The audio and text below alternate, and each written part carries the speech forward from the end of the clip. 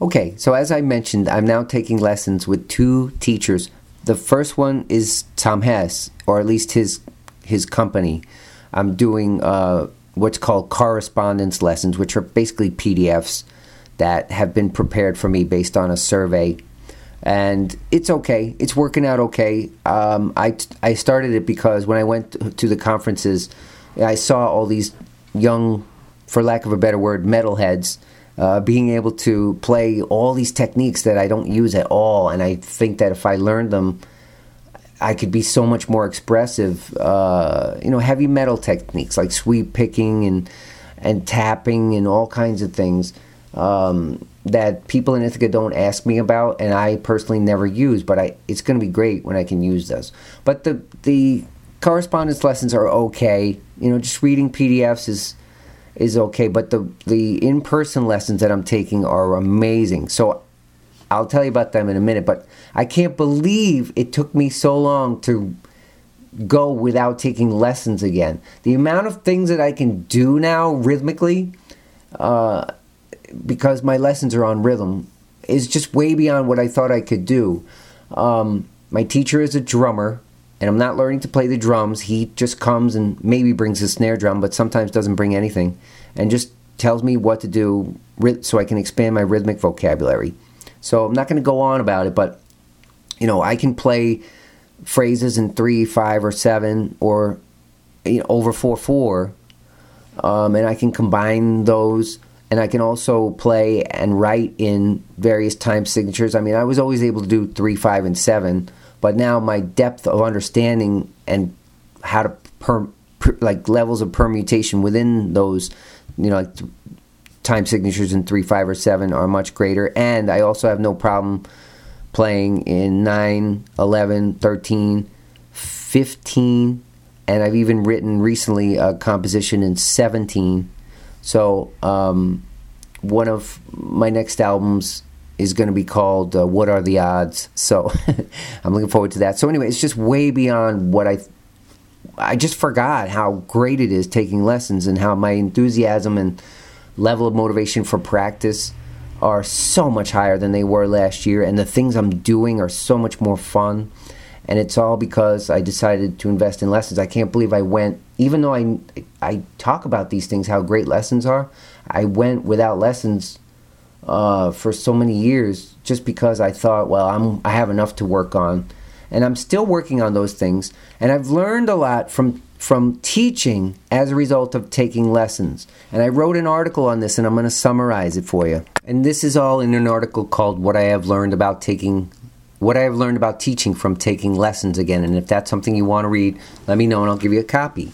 But I'm going to summarize it for you. Number 1, keep it simple. In the beginning, my teacher would always give me possibilities, of which there were so many, and I would easily get overwhelmed. And then it took a few sessions for me to just say, look, just tell me what to do. You pick, the teacher with all your experience, pick the one thing that I'm supposed to do for this week, and I'll do it, So that's what I mean by keep it simple. I try not to overwhelm you guys with possibilities. I try to just narrow it down and decide for you what would be the best thing to do just for that week. 2, balance oral and visual. This is kind of goes without saying. I mean, some people are more visual and others are more oral, but we all learn with both. So I always record at the end of my lesson. Not only do I write down the exercises like in musical notation, but I also record at the end of the lesson how they should sound so I can easily go back to it. 3, balance information with implementation. Well, you guys know how I feel about training, and training is where the real transformational magic happens. And I don't use that phrase lightly. I mean, giving information is fine, but everybody knows it's in practice that you really get better. But how efficient is that practice when you go home and it's been 2 or 3 days or more, or it's been 6 days and you have to practice because you're coming back for your lesson 7 days later or something, for those of you only coming once a week. So the solution is training. Training is where there's no new material being shown, and it's just implementation and integration. Number 4, less is more. From the point of view of the teachers always want to give more because we think that that's our role. Our role is to, quote, teach. But really, our role is as a trainer and a mentor and a coach. And so being a student, now that I'm a student with a live teacher, I really appreciate when he doesn't give me new information and just supervises me and like that. I find a huge amount of value in that. In fact, I had to teach him how to do that because he's right out of college. He's in his 20s, so he's less than half my age, and I didn't directly tell him that, but over the course of working together, he's learned sort of how to teach me and presumably every other student that he'll ever have if he chooses to teach.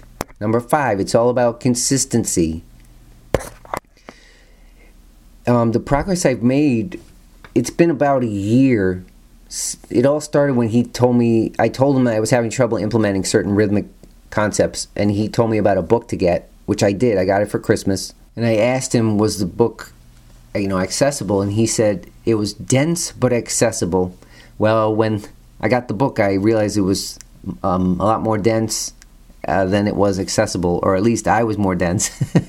But anyway, over the course of the year, there wasn't any one thing that I did that was so dramatic to transform my rhythmic vocabulary. I'm sure there's a lot more work to be done in this area. I know there's a lot more work, and it's great work. But what I'm saying is I didn't do any one thing that transformed. It was just, consistent every week. I know you know this. I'm just repeating because it's important to reflect on it. You get better quick, but not all in one shot. With consistent effort, you get better super quick, and you get to a place that is way beyond what you thought you could do, like me with the rhythms. Number 6, build slowly and trust. It's the job of the teacher to have a master plan. It's the job of the student to trust the teacher that he has a master plan and to just do what he says, So it took us a while to get a groove going, but now that I gave him initially the trust to just choose what I'm supposed to do, and I trust that it's working because I see the results. Number 7, results are guaranteed. Now this part I'm going to read exactly how I typed it.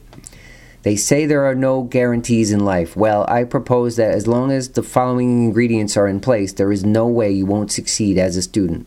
It is virtually impossible not to play the way you want to play if 1. The teacher genuinely wants the student to succeed. 2. The teacher has a master plan for the student. 3. The student trusts the teacher. 4. The student does what the teacher says to do. And 5. The student sticks with it. That's actually a pretty direct formula, right? Can it really be that straightforward? Well, let's go back to point number 1. Keep it simple.